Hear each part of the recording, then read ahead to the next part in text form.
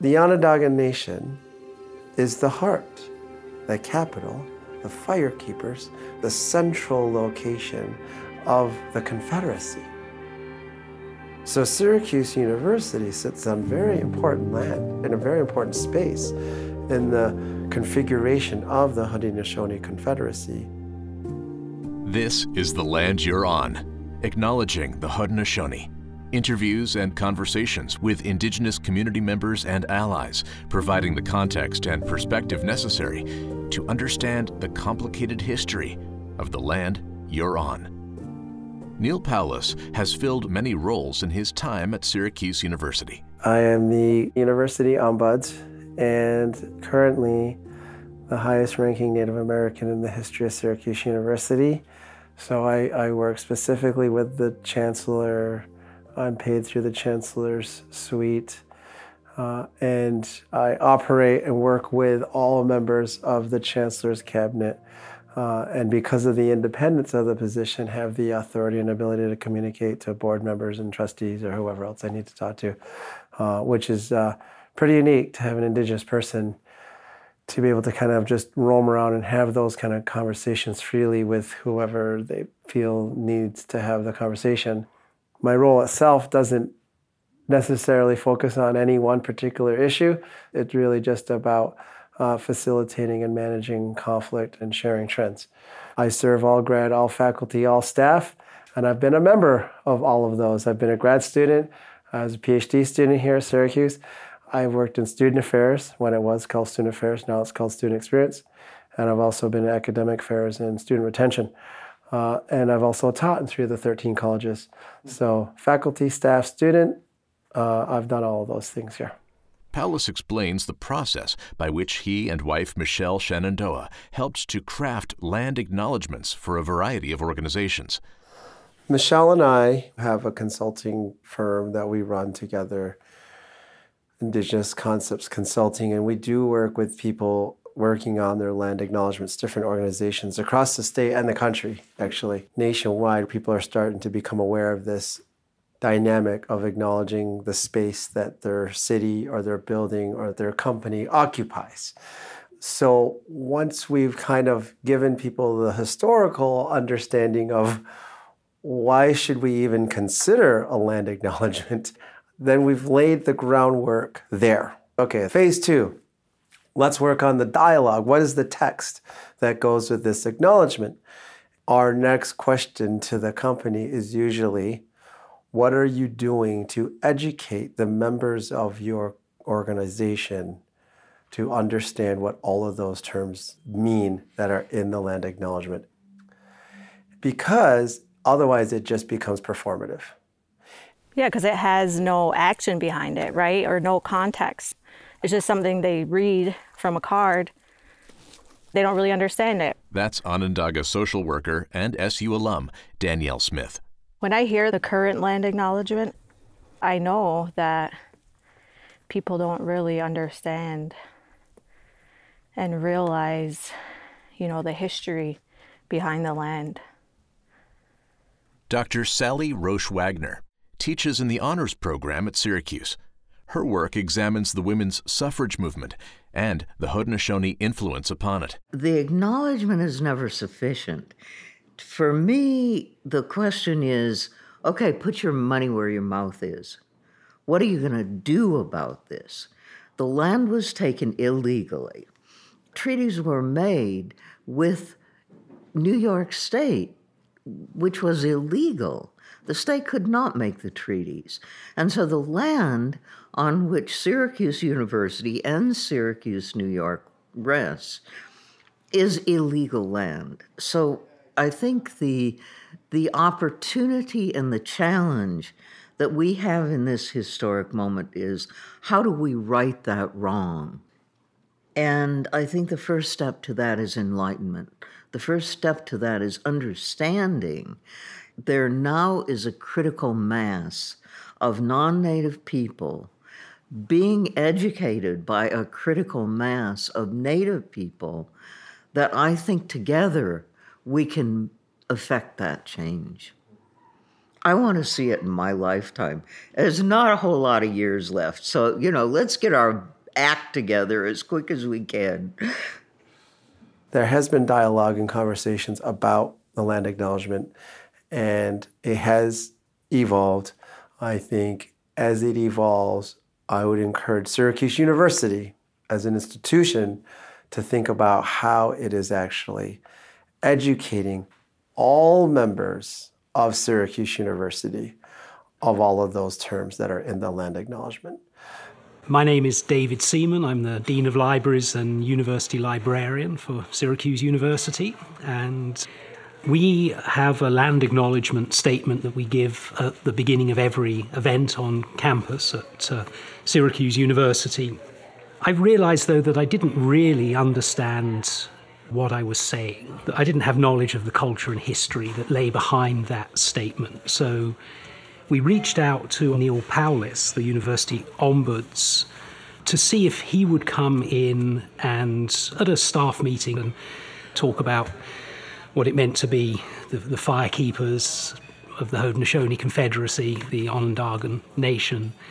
He really gave us a wonderful sense of the culture and history that lay behind what we were saying, which was so good. We realized that this was something that everybody at Syracuse, everybody coming into the community should have as basic knowledge about what it means to be on Onondagan land. Land acknowledgements are an important and frequent way of recognizing the history of the space that you're in before it was the space that you're in, right? So before it was a university, before it was a city of Syracuse, there was a culture here that we know because it's in our names of streets and lakes and so forth, but you also lose sight of. So it's a way of reminding us that we know this was a culture of many centuries. We're sharing that same space. And it's also a way of honoring that history. So Syracuse's, we acknowledge with respect the Onondaga Nation, firekeepers of the Haudenosaunee, on whose ancestral land Syracuse University now stands. So if we go through the terms, what is the Onondaga Nation? Well, Onondaga, the people of the rolling hills, are the original people of this land. Our land base, or our space, was basically north of Watertown to the lake, down through past Binghamton into Pennsylvania. And within that space, all of our Onondaga communities resided in those spaces, which literally means people of the rolling hills.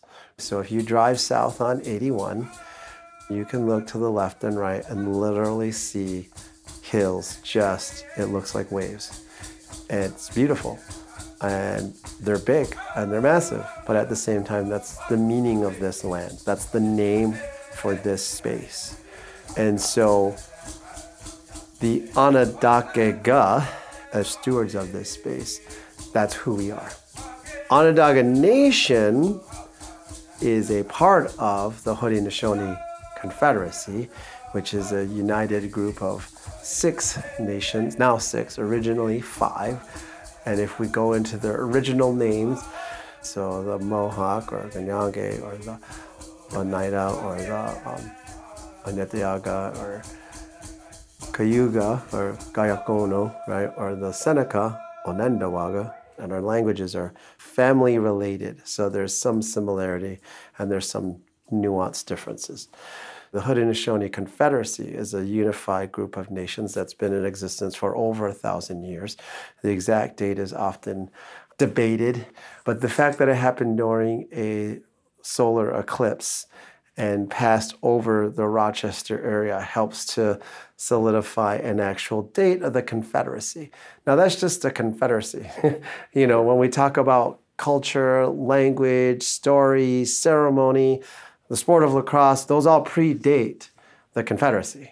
But often they get all labeled with the same date. Oh, that's when all this started. No, they've been here for thousands and thousands of years, much longer than the Bering Strait theory. And so the Onondaga Nation is a member nation of the bigger umbrella of all those others. And then in the 1700s, during colonization, we brought on the Tuscarora. So now we have the 6 nations. So that's how it's also often referred to. So what makes that interesting is you understand the reach. That the Haudenosaunee Confederacy, we actually reached through Ohio, down to Virginia, and west. Basically, Onondaga Nation, member of the Haudenosaunee Confederacy. Now, what does firekeepers mean? So when you understand the flag, the purple and white flag that's on campus, and you understand that that's basically a geography map of New York State. So you have the Ganyange, the Mohawk, on the eastern door, and you have the Seneca, or the Onondaga, on the western door, and you consider that a house, or a long house. So you have a long house, and you have the eastern door and the western door. And to come into the Confederacy, you have to come in through the doors. And we would push people to the doors, right? That was part of how we protected each other, is we pushed them to the doors. You want to come in, you go through these groups. So you came in through the Mohawks, or you came in through the Senecas. And then in the house, you would have the younger brothers, the Oneida and the Cayuga. And then you would get to the Onondaga and the Dougherty. And when you got to the center, in the middle, and worked your way through, you made it to the central fire, or the capital. It becomes the capital. So you have the doors are the elder brothers keeping guard, and the other elder brother tending the fire to make sure that everyone is warm and taken care of. The firekeepers have a very important job to maintain the relationship between all of those nations. Whenever there's a Grand Council meeting, all the chiefs come to our longhouse. And they still meet today as a confederacy, as a group, in the same manner that has been going on for over 1,000 years.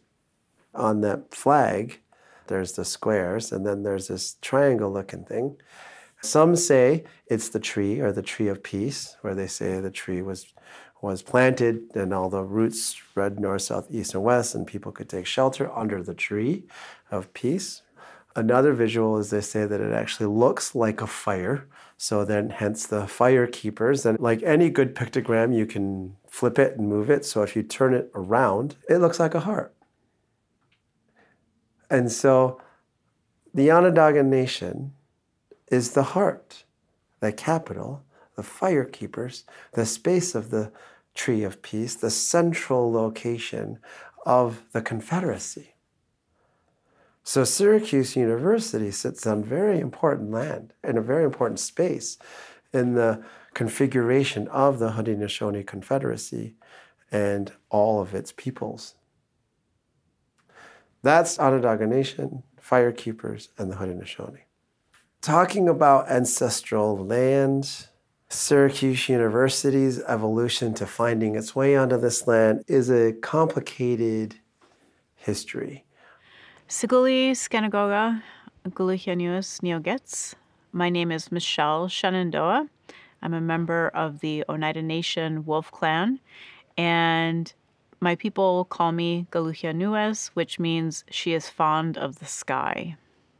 Within the Revolutionary War, there was a smaller war called the Sullivan-Clinton Campaign, in which Washington declared that all Haudenosaunee villages needed to be just burnt to the ground. All of the crops and all the foods and the villages and the Haudenosaunee people just pushed out by force. And it was a scorched earth campaign. And Washington stood on the far eastern shore of Oneida Lake and looked out onto what was then just Haudenosaunee territory and said, "This is my empire." And now, you have the Empire State of New York. People don't realize where all this history comes into play. When you talk about the stories of the Erie Canal and the settlement and all these movements that transpired in upstate New York, and the story of the Haudenosaunee and our experience and influence and interactions with all of these settlers is just erased from history. Every military officer who fought in that Sullivan-Clinton campaign and burned the lands and burned out the Haudenosaunee villages, was then offered a tract of land in his name. So when you drive through central New York now, you can see all these towns that were settled and they're named after some military officer because he fought in that war. And so you have this land/attack. Speculators following through, gridding off all of our land. And our land is divvied up. Squares are allocated for Haudenosaunee communities. So the Gayagono got a square, Onondaga got a square, and the Onondaga, we got a square as well. That square included up to about the middle of Onondaga Lake.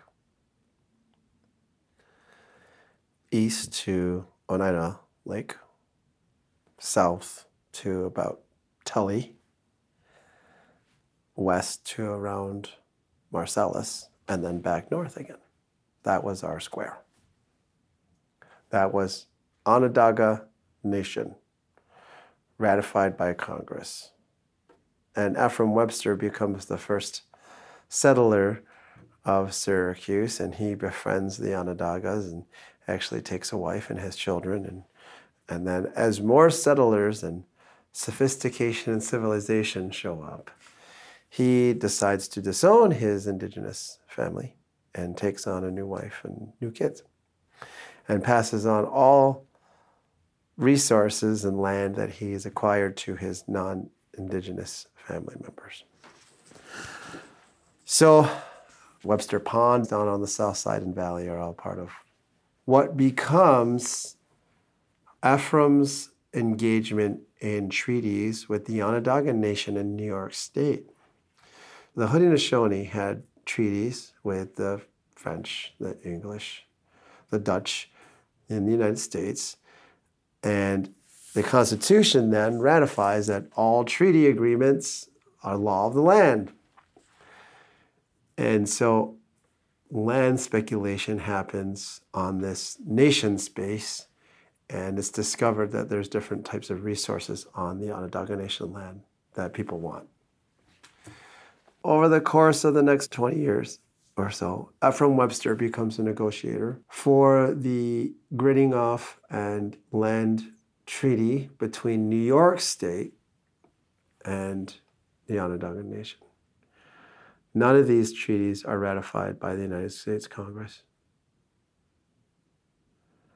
So technically all not legal. Every one of them. So the Onondaga Nation gets gridded up, and over the course of a variety of 5 treaties, land is negotiated away, allowing the space for the city of Syracuse to currently exist where it is, and for the Onondaga Nation's current borders to exist. And Ephraim Webster was not only taking financial gain from these negotiations, but then lopping off pieces of land for himself. So the Onondaga start to realize he's not their friend. And one of those squares that he lopped off for himself is that little weird box that disappears in the Onondaga Nation, which is where the southern part of the town of Onondaga now exists. So when he left, he took it and said, no, that's not yours anymore, it's mine. And it's my white kids. So the Onondaga Nation lost that square as well as part of those negotiations. I think it was 800 acres or something like that. Once the land is divvied up and squared off and these contracts are then negotiated with New York State, now individual people can start to buy the land. And one of those land purchasers is Comstock. And so a square is purchased, a school is placed on that land, which becomes Syracuse University. And it hasn't moved. It's still there, right? Still the same square, still the same space. And the roads represent that. Interesting how that journey transpired. So my assumption, understanding maps, would be that the line that he purchased would be on Comstock because the other side of it is City Park. So when we start to think about the grids and the city and how it got divvied up and why, right? So why did these things happen? Resources, salt. That was the justification for gridding up the land and selling it. And it was purchased knowing that there were valuable resources in that land space that would be acquired. And that becomes the inherent wealth of the city of Syracuse. So that is the land that Syracuse University now resides on, and that's part of the history of that ancestral land.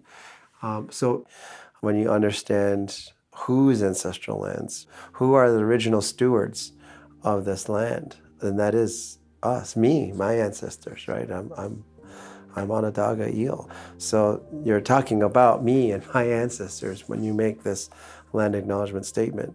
And the irony is I had to buy my own land back to live in just off of Westcott, So here I am in a house, buying my own land back to live on my ancestral lands. And that in itself is just a little strange, but it is what it is.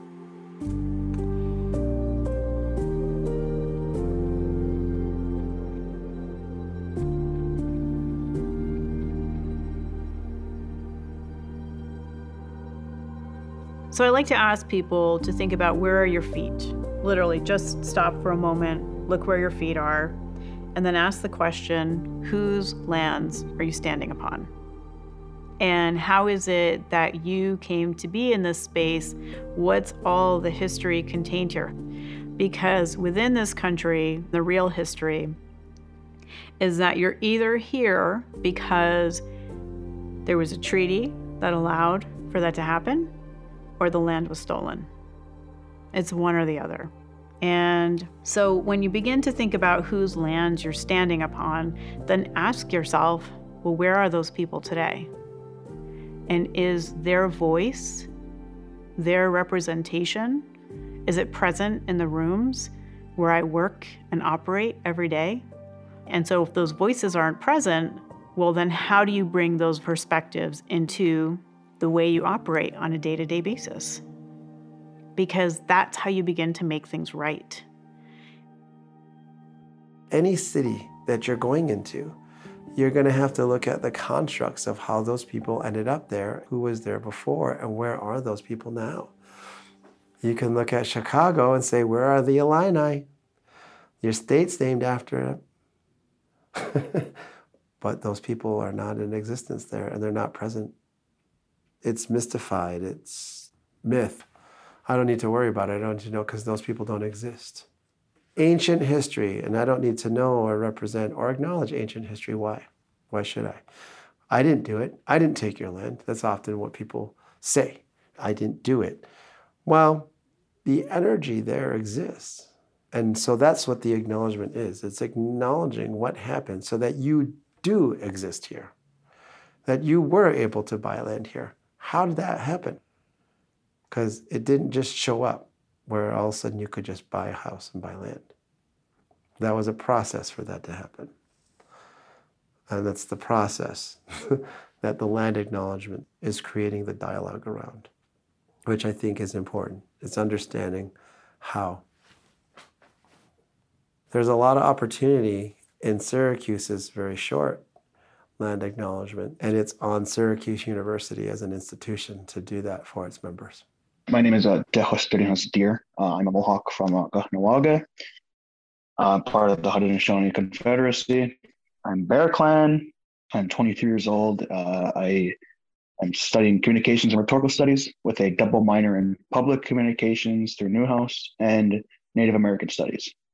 In 2019, we wanted to redo the whole acknowledgement because they had one, but we said, no, it has to include like the word genocide. It has to include what really happened. It can't be sugarcoated. It shouldn't be.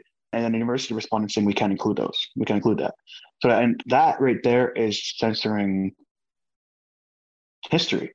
You know, I understand if you don't want it to be there, it doesn't help with your image and help with the brand, but you do realize what was done. At least you can acknowledge it. While its current iteration falls short of those expectations, the land acknowledgement continues to evolve at Syracuse University. Danielle Smith explains. You know, as Indigenous students, we wanted it from our perspective. And so that's why we're redoing it. This version talks more about the commitment and the relationship that SU has to the Onondagas specifically, and then also making it really clear that the land that SU sits on is stolen. Challenge the people who are listening to it to find out more about their own personal relationship of benefiting from either going to school there, working there, and, you know, what they can do.